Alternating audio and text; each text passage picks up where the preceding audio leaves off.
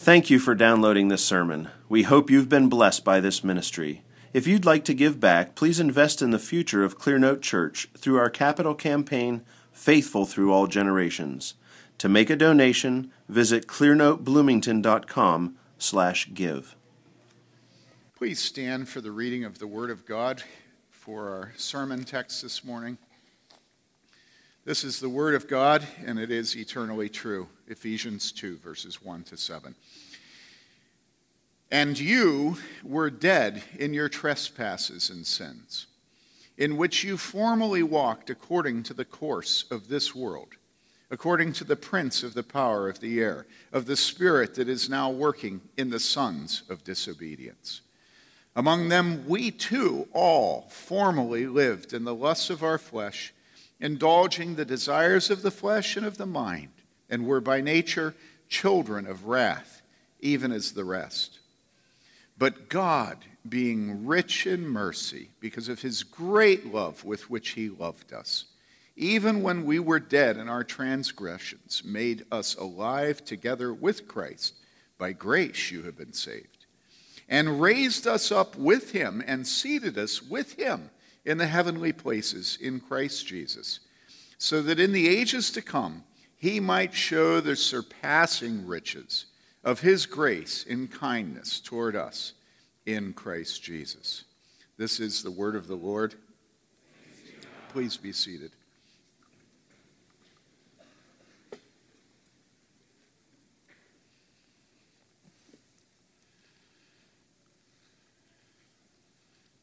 Now, on a day like Easter, although it's not as much true as it used to be true, it's typical for us to be joined in worship by those who do not know God, those who are not believers. And so the first thing I need to do is as I finish reading this passage of Scripture to you, is to make it clear this is being written to Christians. The Apostle Paul is writing the Christians in the city of Ephesus in the ancient Roman Empire, and everybody he's writing to believes in Jesus Christ. Everybody he's writing to has come to Christ, had their sins exposed by the holiness of Jesus, has fallen on their face before him and shut their mouths and said, "Jesus, have mercy on me." They're all believers in Jesus Christ. All of them. And so when he says to them, you were dead in their trespasses and sins, you see that it's past tense. Those who do not belong to Christ, those who have not yet fallen on their faces before Jesus, cannot say you were. But to them he would write, you are dead in your trespasses and sins. But all of us, whether we're believers or unbelievers, are going to enter into this text as if we were the recipients of the Apostle Paul's letter in Ephesus, and as if we were a part of the church, and therefore it is correct to say past tense. You were dead in your trespasses and sins. And here what we see is in these first verses of chapter 2 of this letter, it's a short letter, we see these verses describe the condition of every man and every woman and every child who has not yet come to the cross of Jesus. And there's no exception to this. And so what is their condition? What was our condition before we came to Jesus? Well, first it says, dead. You were dead in your trespasses and sins. This is the first statement the Apostle Paul makes about every person who has not been born again by the Spirit of God. What does it mean to be dead? Well, it means you're incapable of action. The first mark of a dead person is they can't move. Like I said earlier, their heart's not beating, their lungs are not expanding, they're not pulling in and out air, blood isn't coursing through their veins. They have no volition because they're dead. They're helpless. They are no longer an actor, but they are acted upon.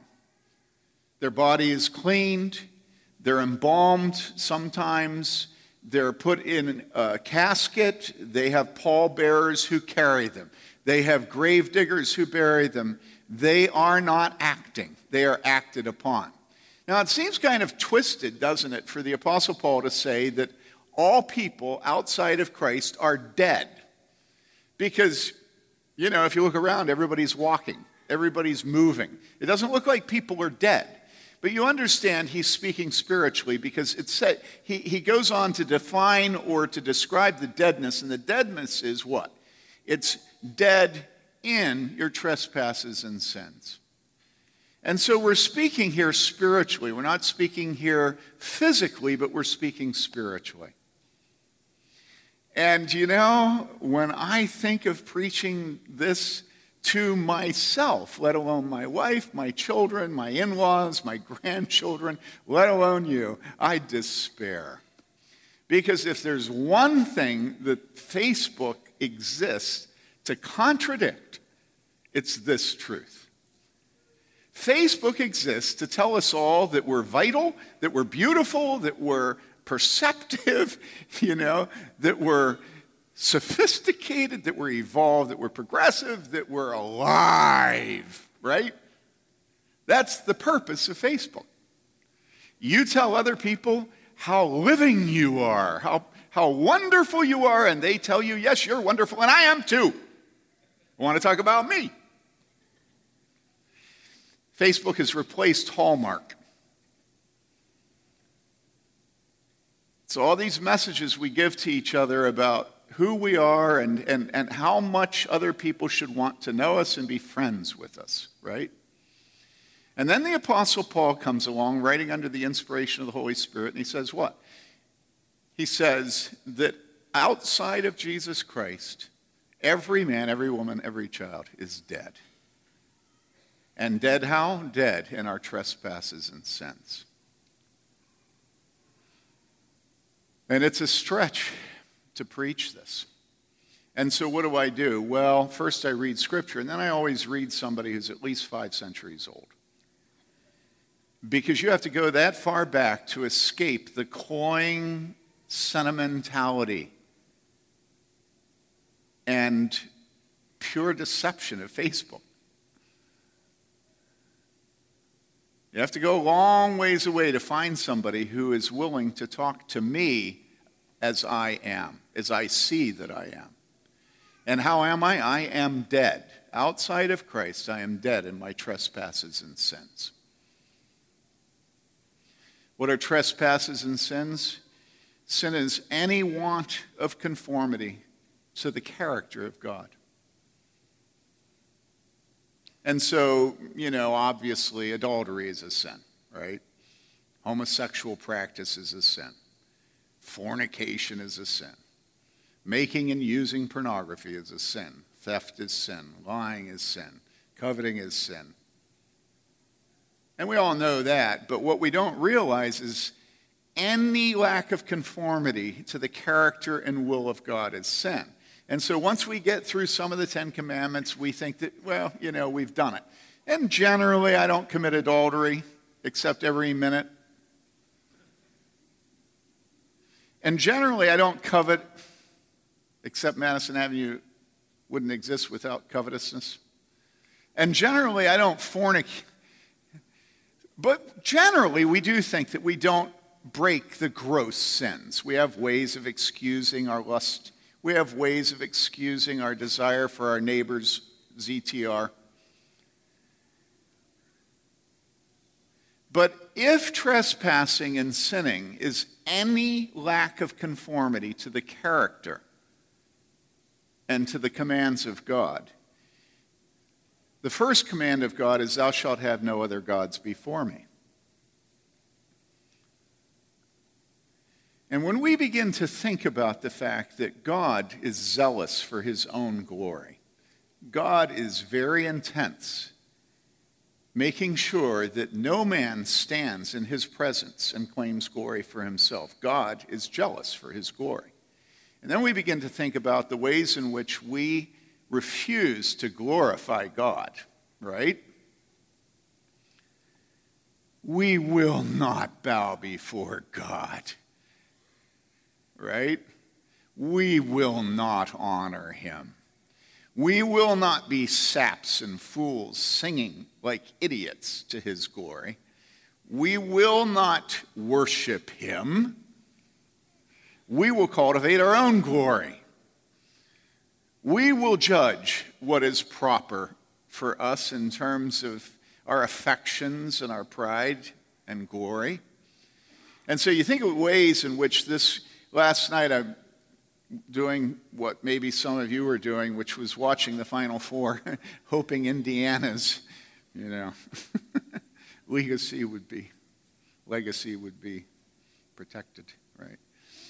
And so before the teams come onto the floor, right before you actually see the players, how many of you watched it? You remember what happened then? They glorified the tradition of the school. Remember that? They had this little video that was just positively divine. In other words, it was theological. In other words, it was worship. It was really worship. I watched one of them and it made me very uncomfortable. And then the next one came on and I turned it off. How much of sports is sports and how much is idolatry? Don't you just feel the transcendence of Duke? When we get done thinking about the issue of adultery and fornication, homosexuality and incest and lying and covetousness and all the crass sins, we haven't begun to think about God being jealous for his own glory. And that all it takes for us to be dead in our trespasses and sins is for us to lead an absolutely perfect life by the law, but to refuse to worship God. And we are dead in our trespasses and sins. God will not yield his glory to any man. And so all we have to do is refuse to worship God. And we are dead in our trespasses and sins. Now, how do we know this? Well, we know this because if you go down to verse 3, you will say, among them. You notice up above, it's you were dead in your trespass, in which you formed according to the course of the prince. And then all of a sudden, verse 3, it says, we too. Do you see that? Who's speaking there? The man that's speaking there is the Apostle Paul. Any of you remember what the Apostle Paul said about himself and the law? He said, as to the law of God, what? I was blameless. And so the Apostle Paul wasn't just a typical pagan who didn't care what the Word of God said. The Apostle Paul grew up being absolutely scrupulous about the law. He did not commit adultery. He did not fornicate. He did not give himself to covetousness because the law had told him what covetousness was. The Apostle Paul, he himself testified publicly, blameless according to the law. And yet, look what he says. Among them, we too all formerly lived in the lusts of our flesh. Isn't that weird? Why would the Apostle Paul include himself at that point? And why would he be so... Hi, dear brother. Welcome. Why would he be so specific in saying we too when he had been using you, plural, before? He all of a sudden switches to the first person, plural. He says we too. Well, it's because of what I was saying earlier, which is you can be scrupulous, you can be blameless according to the law in all of the crass sins, and yet at one point, your lust is what? Your lust is to prove your own righteousness. And that's what the Apostle Paul had done. He had given himself to being absolutely blameless according to the law, and he stood proudly before God, saying, I am blameless. And that was the lust of his flesh, the desire of his flesh, and what? The desire of his mind. See in verse 3? We all too formerly lived in the lust of our flesh, indulging the desires of the flesh and of the mind. Isn't that something? The Apostle Paul was blameless according to the law, but he himself says that he formerly lived in the lusts of his flesh, the desires of his flesh, the desires of his mind. And what did his mind desire? His mind desired not to bow the knee before God. He would not worship God. And this is true of many of you, that you just will not worship God. And it may be that you do good works. It may be that you look at your life and you think that you can stand before God and give a pretty good accounting of not being overly selfish, not being overly lustful, not being overly hedonistic, not being overly covetous. That you can look at your neighborhood and you can sort of, separate out everybody and say, well, so-and-so, he's a pervert, and so-and-so, he's a proud rich man, and so-and-so, he hits his wife, and so-and-so, because, we can all go through our neighborhoods. We know what our neighbors do. There's no question what our neighbors do, right? Everybody with me? I mean, people might show up at Walmart and look good or bad, but in the neighborhood, there are no secrets. And when that man goes in his house, having accounted himself righteous, like the Apostle Paul, he is a rebel against God, and he is confident in his own righteousness. And so he believes one day he'll stand before God and give a pretty good accounting of his life. They say that about in the teenage years, a man goes under bondage to lust, and then in the middle age, he goes into bondage to money, and about in the old age, he dies in bondage to pride. You think of the two thieves on the crosses on either side of Jesus, one of whom was dying for his crimes and was filled with pride and mocked Jesus, and the other one had humility. And it just is unbelievable to think that that other one who stood for Jesus in that moment of his death, that Jesus said to him, "This day you will be with me in paradise." Pride is a wicked, wicked sin. It's wicked. The Bible says God resists the proud. And boy, you come back to the United States of America, having traveled abroad, and I'm telling you, my chest swelled. No more shakedowns at the borders of African countries. I had a U.S. passport. And let me tell you, even if you've never gone out of this country, to be American is to be proud. Okay? Can we all cop to that? Oh, the money, the technology, the stock market, the military, and God hates pride. He hates it. And so you can be, like Paul, perfect in everything, and all you have is just a lust for self-will, self-aggrandizement, self-approval, self-righteousness. All you have is pride. And there you sit dead in your trespasses and sins. And then another thing in verse 3. Among them we too all formerly, the Apostle Paul includes himself, lived in the lusts of our flesh, indulging the desires of the flesh and of the mind. How many men and women think they're superior because they don't give in to the gross fleshly appetite things?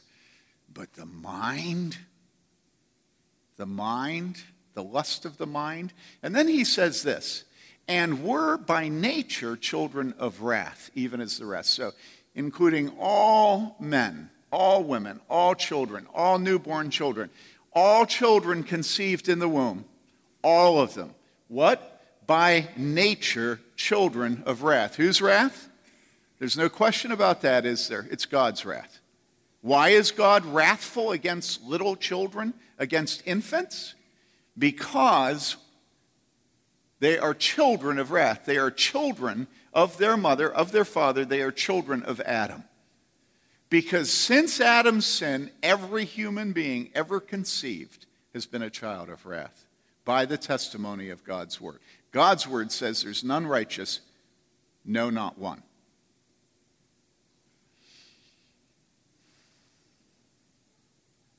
If you read the students of Scripture through the centuries who have written on nature, by nature, children of wrath, you'll find things like you'll find them referring to little babies as being snakes. So, for instance, Calvin's writing about this, and he says that, a little child who comes out hungry.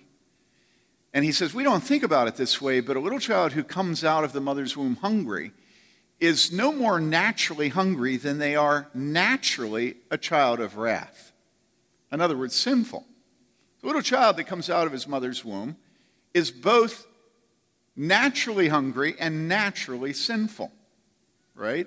And as I was reading this, I was thinking about our newest grandchild, Mary Louise, who since she's been born won't eat.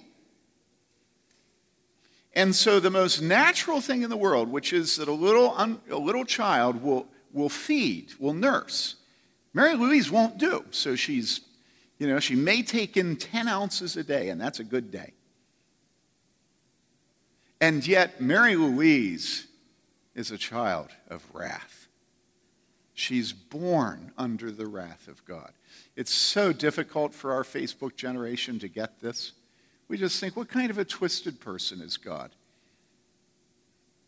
And the answer is, God's no person. God is God. God made us. And so we don't judge him. We learn him. We study him. We get to know him. And this is almost the first thing we learn, is that we, every single one of us, are children of wrath, and that when we give birth to a child, when we adopt a child, that child is a child of wrath. There are all kinds of ways of trying to weasel out of this. We refer to little children as innocents, and comparatively they are. If you compare a little child to us, most little children are innocents. But we're not making a claim for their standing before God, because before God, from the moment of their conception, they are given over to the wrath of God. Remember that David said, in sin, my mother conceived me. And he's not referring to sex being sinful. He's saying that that's how quickly the spark hits the man. That at the moment of conception, that man comes under the wrath of God. Now, I recently finished writing, or Nathan Alberson finished editing a book I've worked on for years on fatherhood. And one of the things I said in that book is that as I look back on my life, I think one of the most beautiful things I've had in my life is a father who quoted Scripture to me. So when I grew up, my father always quoted Scripture to me. Not long passages, just little punchy things that kind of, came to sort of, shock me, And do you know that these were the things he would say to me? He would say to me, Tim, a double-minded man is unstable in all his ways. And I had no question he was talking about me. He was saying I was double-minded. I still am. Then he would say to me, Tim, the heart is deceitful above all things and desperately wicked. Who can know it? Now, why would a dad say that to his son? Well, because he loved me. It's such a tragedy to think of how many men today are raising sons who don't quote to their son, the heart is deceitful above all things and desperately wicked. Who can know it? So that son grows up realizing that the wickedness that he sees in his mind and heart and the lust of his flesh and the lust of his mind, that wickedness is described in Scripture and that there's a solution for it. Because of course there's a solution for it. Why would God tell us in his word that the heart is deceitful above all things and desperately wicked? Who can know it? Unless God had provided a remedy. So, for instance, when I got into high school, building on this curriculum that my father had placed me under, he was the world's most intense homeschooler. All right? Building on that curriculum, when I was a junior in high school, my father, who was not handy, he was a writer and a speaker, right? My father got his hands and made this for me, and I show this periodically in this church. You see it? And on the back it says, Timothy from Dad, Christmas 1970.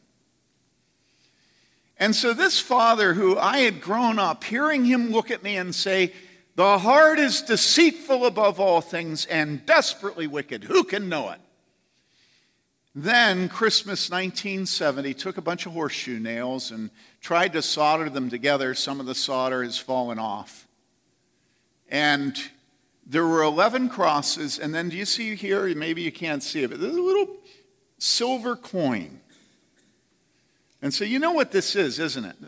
This is the 12 disciples. And of course, it's the most precious gift that he ever gave me. It's in my office. What's it saying? Well, this is saying that all of those sinful men that followed Jesus Christ and were chosen by him as disciples had themselves deceitful hearts that were desperately wicked, so wicked that nobody could know them. And yet what? Well, according to tradition, all or almost all of them died martyrs' deaths. And so these desperately wicked men were changed by the power of the Holy Spirit so that eventually, instead of running when Jesus was arrested and hiding themselves, or like big bad Peter, you know, when a servant girl comes to the fire, he curses. He uses obscenities saying that he doesn't know Jesus. Eventually, Peter said, Lord, you know I love you. And eventually, Peter, this is Peter. Did you know that? Upside down. You know why Peter was crucified upside down? He said, I'm not worthy to die the way my master did. Flip me upside down. And they crucified him upside down. And then this. Why would my dad put the silver coin there, for heaven's sakes? Couldn't he have hope? Hope and what's that? Hope and change. Couldn't he have hope? Well, that coin is there to remind me about Judas, who for coins, for silver, betrayed his Lord.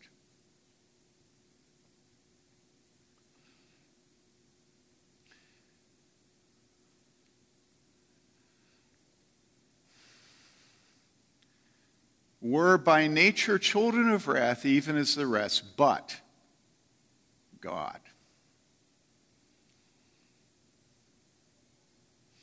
You know something? There's not one man, one woman, or one child who has ever come to Jesus in faith who has not passed through verses 1 to 3 and shut his mouth and said, true, true, true, true, true, true.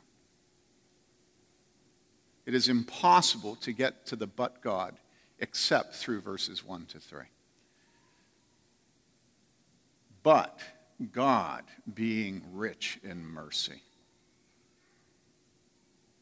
God being rich in mercy because of his great love with which he loved us. Even when we were dead in our transgressions, made us alive together with Christ. By grace you have been saved.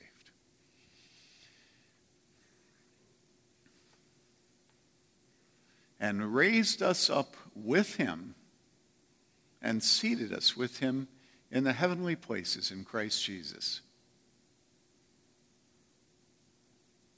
And who is it speaking of? It's speaking of those in Ephesus, in the decadent Roman Empire,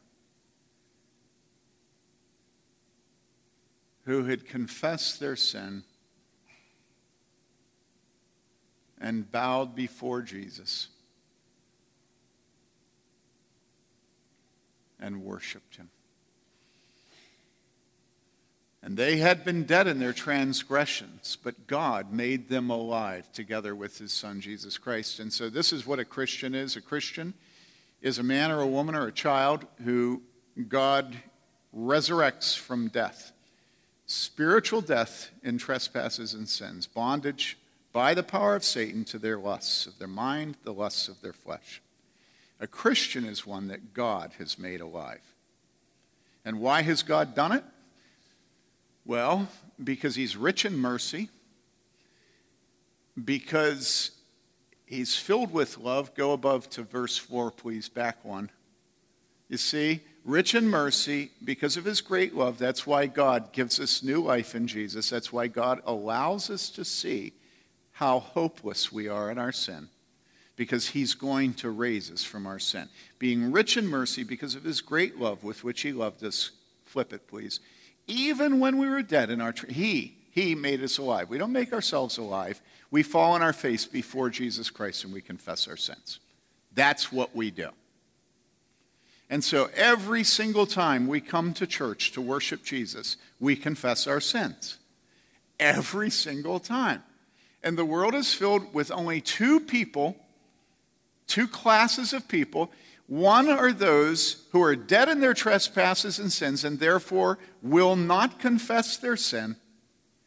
And the other category of person is those who, because God has raised us from the dead, we confess our sins. That's it. The world has those who are dead and refuse to confess their sins, and those who have been raised by Jesus and confess their sins. Now, why would the dead people refuse to confess their sins? Well, because they think that they'll be able to stand before God and give an account of their life. And so they're dead. They're under the wrath of God. They're completely slaves of Satan. There's no middle category. You're either a slave of God or a slave of Satan. They're living under the lusts that prevail within them. They're on the path the whole world is on. Why would those who have been resurrected with Christ, who God has raised from the dead, why would they confess their sins? Don't they know that if they confess their sins, God hates sin and God's wrath will abide upon them? Well, no. They have faith to confess their sin because they know that Jesus said that he didn't come for the righteous who won't confess their sin because they don't have any sin to confess, but he came for the sinners. And so with joy we confess our sin. The sin doesn't make us joyful, but the freedom to confess our sin makes us joyful because we know Jesus was sent for sinners. And so we say, he came for me. And so, I was raised to take joy in my Father's statement, Tim, the heart is deceitful above all things and desperately wicked. Who can know it? And then I remembered what? I remembered that Jesus said that he came for sinners.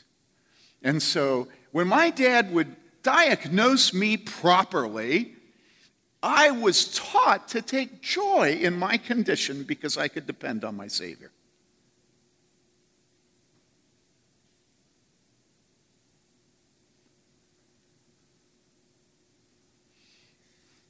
And that's Christianity. Now, I know that it's hard to come into church on Easter morning, which is a morning of joy, and to have a preacher so intent on convicting you of sin. But I always think on Good Friday, when many fewer of us are in here celebrating the death of Jesus, that really the high holiday of the Christian isn't Easter. It's actually Good Friday.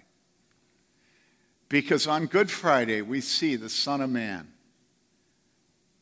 lifted up on the cross. His blood shed for the forgiveness of sins of all those who look to him.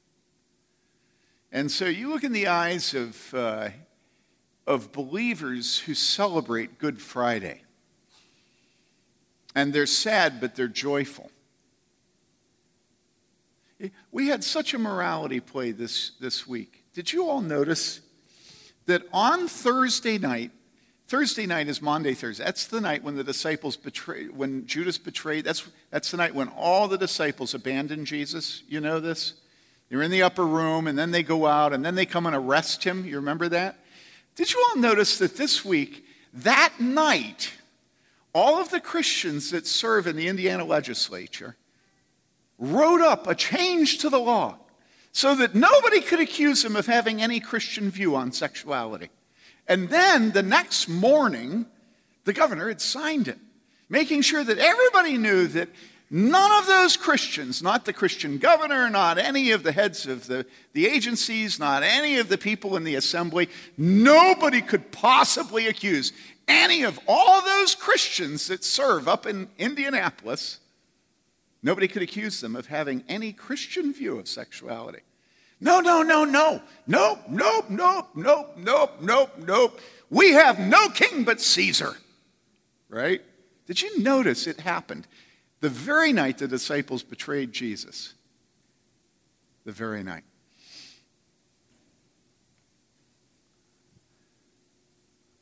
Do you think if I had been there, do you think I would have signed it? If you had been an assemblyman or a senator, would you have made it clear that you didn't, no, we have no king but Caesar? Do you think that if you had been with the Jews at the time of our Lord's arrest and Pilate came out, do you think you would have said, crucify him? We have no king but Caesar. Do you think you would have said that?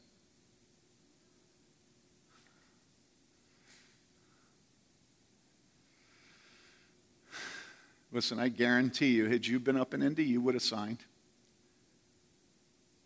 You would have felt like that was your duty. And if you had been in Jerusalem, you would have cried out, crucify him.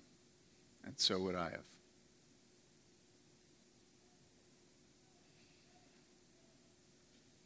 And it's not until you and I humbly stand before God, not me, God, and we say, you got my number. That's who I am. Not until then has God made us alive in Christ Jesus. Not until then. As I've been preparing to preach to you this morning, there's an image that kept coming into my mind over and over again. Because I'm very aware that Facebook is mainly an attempt for us to burnish our image in front of other people, right? I have a Facebook account. I read. I know what it does.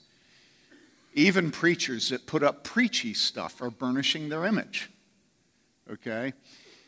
And I was thinking about the difficulty of us recognizing that we are dead in our trespasses and sins, and that inside of us dwells no good thing. And reading Calvin's and reading the references to snakes, because snakes are often used as a placeholder for evil, right? And that little children, little infants are born evil. They're born snakes. They smell sweet and their skin is soft and they gurgle and our hearts pitter-patter. I remembered a day back when we lived in Spicewood where, I can't remember all the details, but a snake showed up in our grass. And I remember looking at that snake and knowing that was not a good snake. You know how you can sort of get the vibes of good and bad snakes. First of all, it was quite large. And second, it did not look like any garter snake or any sort of mellow snake. It reminded me of a copperhead. You know, I went in and looked at the book, and I'm colorblind, so, you know, you would think that I would have known to have somebody else. But it looked to me like a poisonous snake. And so my oldest son, Joseph, and I went out with a hoe, right, to kill the snake. That's what men do. And so we take the hoe and we cut this snake in half, right? And we think we've killed it, right? And I'll never forget what happened.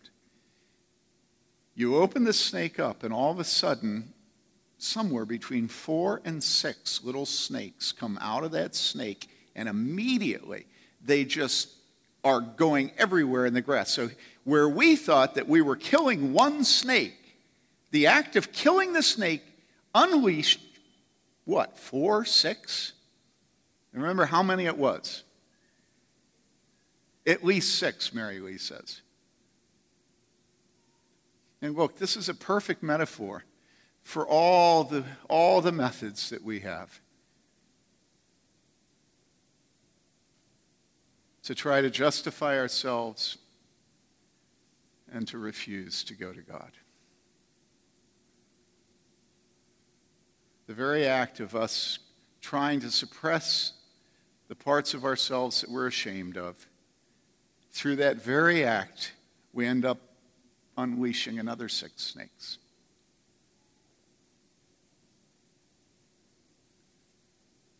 And why? Well, because, amazing as it is, it's because we find it impossible to humble ourselves before a God who is rich in mercy and love and grace. And people, that just does not make any sense. Why would we be resistant to a God who is rich in mercy? Why? Why?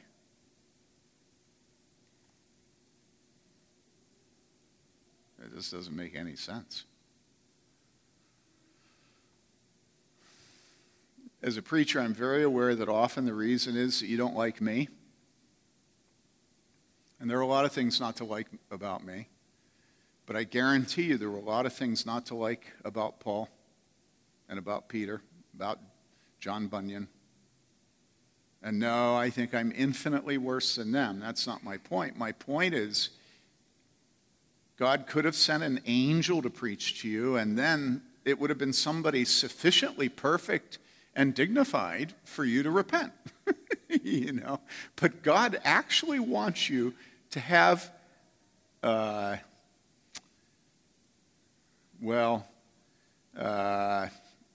have a fool, to have a sinner, to have a white man, to have an American, to have a 61-year-old preach to you. Because why? Well, because it starts the process of humbling you. If you have an inferior preaching to you, then you realize it's not about the preacher, it's about God. It doesn't matter how much you dislike me. Doesn't matter. You're not facing a future under the judgment of Tim Bailey. Tim Bailey is such a coward, he'd let you off scot-free. But God is holy, and he will not allow you to enter his presence with pride. You only will be allowed into his presence if you are dressed in the blood of Jesus Christ, his Son. He has made a way. That way is the only way. That way is the path that crosses under the cross of Jesus Christ. And only by coming under his blood will you be saved. Even when we were dead in our transgressions, God, who is rich in mercy, from his love, he made us alive together with Christ. By grace you have been saved. Do you know what grace is? Grace is unmerited favor. Grace is something you're given that you don't deserve. By undeserved favor you have been saved, and raised us up with him and seated us with him in the heavenly places in Christ Jesus. So that, and this is a wonderful ending, it's purpose clause, right? So that, you all remember your English classes, so that, this is why God did this to some and not to others, so that in the ages to come he might show the surpassing riches of his grace and kindness towards us in Christ Jesus. What this means is that those of you that have a godly grandmother, those of us that knew Nana until she died this past week, those of us who remember Rita Cuffey, those of us who have a Christian husband, who have a Christian wife, those of us who have a Christian son, God, through those Christians, is constantly preaching to you what? the surpassing riches of his grace in kindness toward them. Not towards the whole world, but towards those who are in Christ.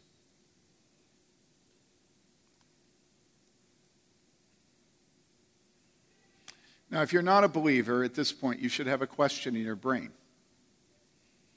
And your question should be this: well, what of those who are not Christians?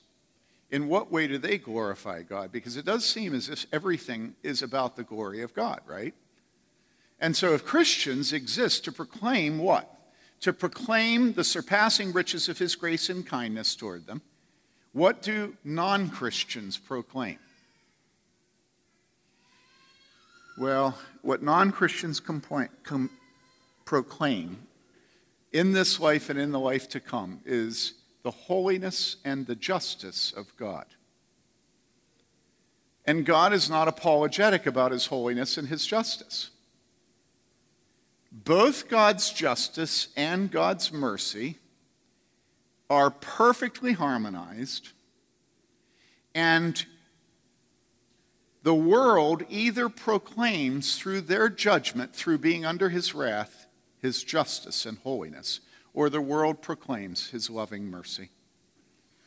And all men, all women, all children are separated by that division. Every person here is separated by that division.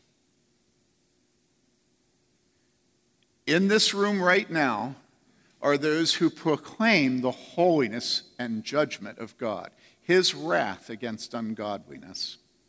And in this room right now are those who proclaim the tender love and the mercy of God in Jesus Christ. Now,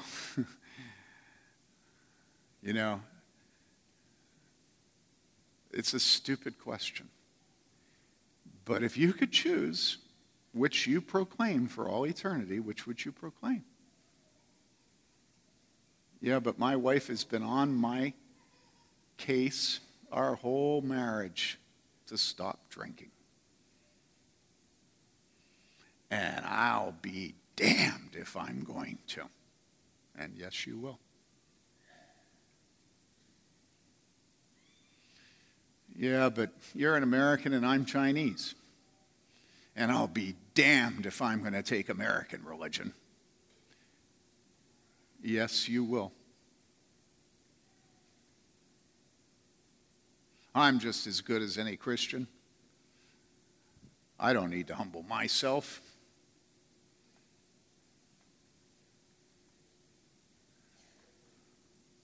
I've been baptized.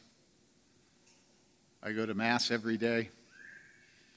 I'm an upstanding member of Clear Note Church, Bloomington.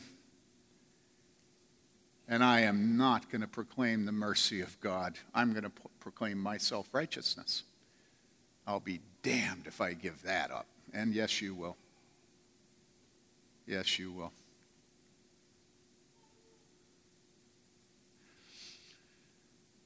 Jesus said this.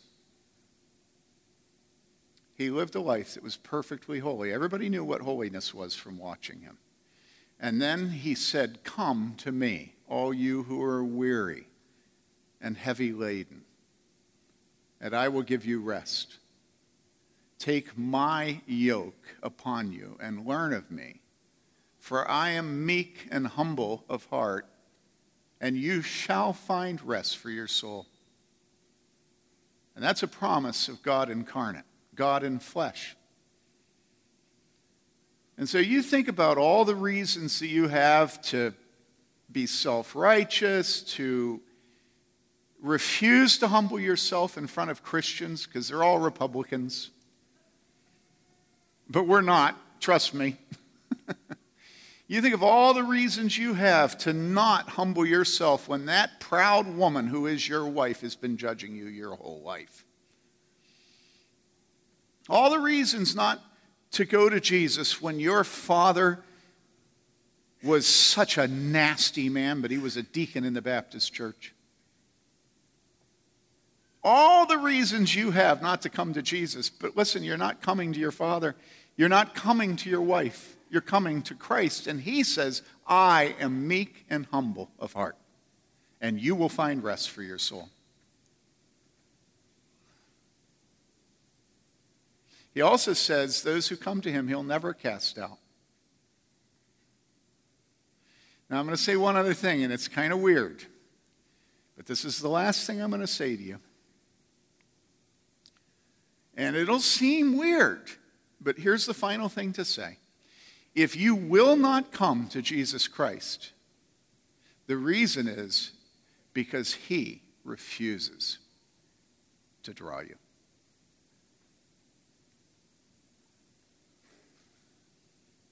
You understand this.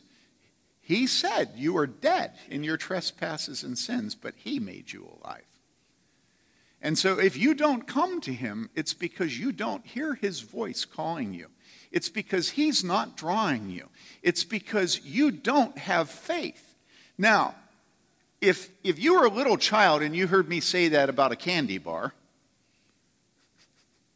you know, the reason you don't have a candy bar is because your brother actually, I gave it to your brother, but I'm not giving it to you. What would you do?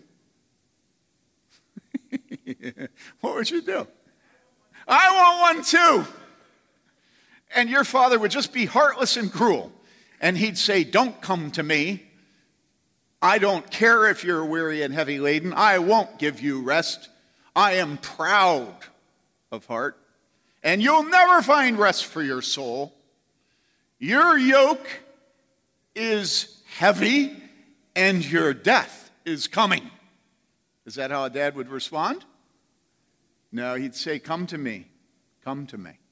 And you'd say, but you said that those who come to you, you draw. And he says to you, I said that those who come to me, I will never cast out. You say, but I can't come. He said, I said that you were dead in your trespasses and sins. Come. But those who come to you are drawn by you. You're not drawing me. And he says, what about this exchange right now? I say, come. You say, but I can't. And he says, yes, you mean that you're dead in your trespasses and sins? Is that what you meant?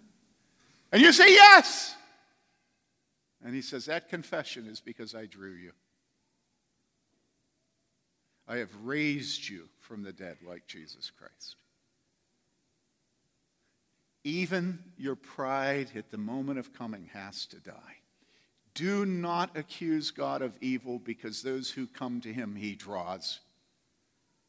That is his good pleasure. Because even the coming to him must give him glory and not you. Okay? Let's pray. Father, thank you for giving us this day each year when we may, by faith in Jesus Christ, celebrate his resurrection. Father, I pray for every soul here this morning that you will show them that they are dead in their trespasses and sins, that they are slaves of Satan, and that the only hope for them is to be raised from the dead by the Holy Spirit. Draw them to yourself, release them from their sins, bind them into your church, that they may one day see Jesus coming again and be raised from the ground, from their grave, to meet him in the air. We pray in Jesus' name. Amen.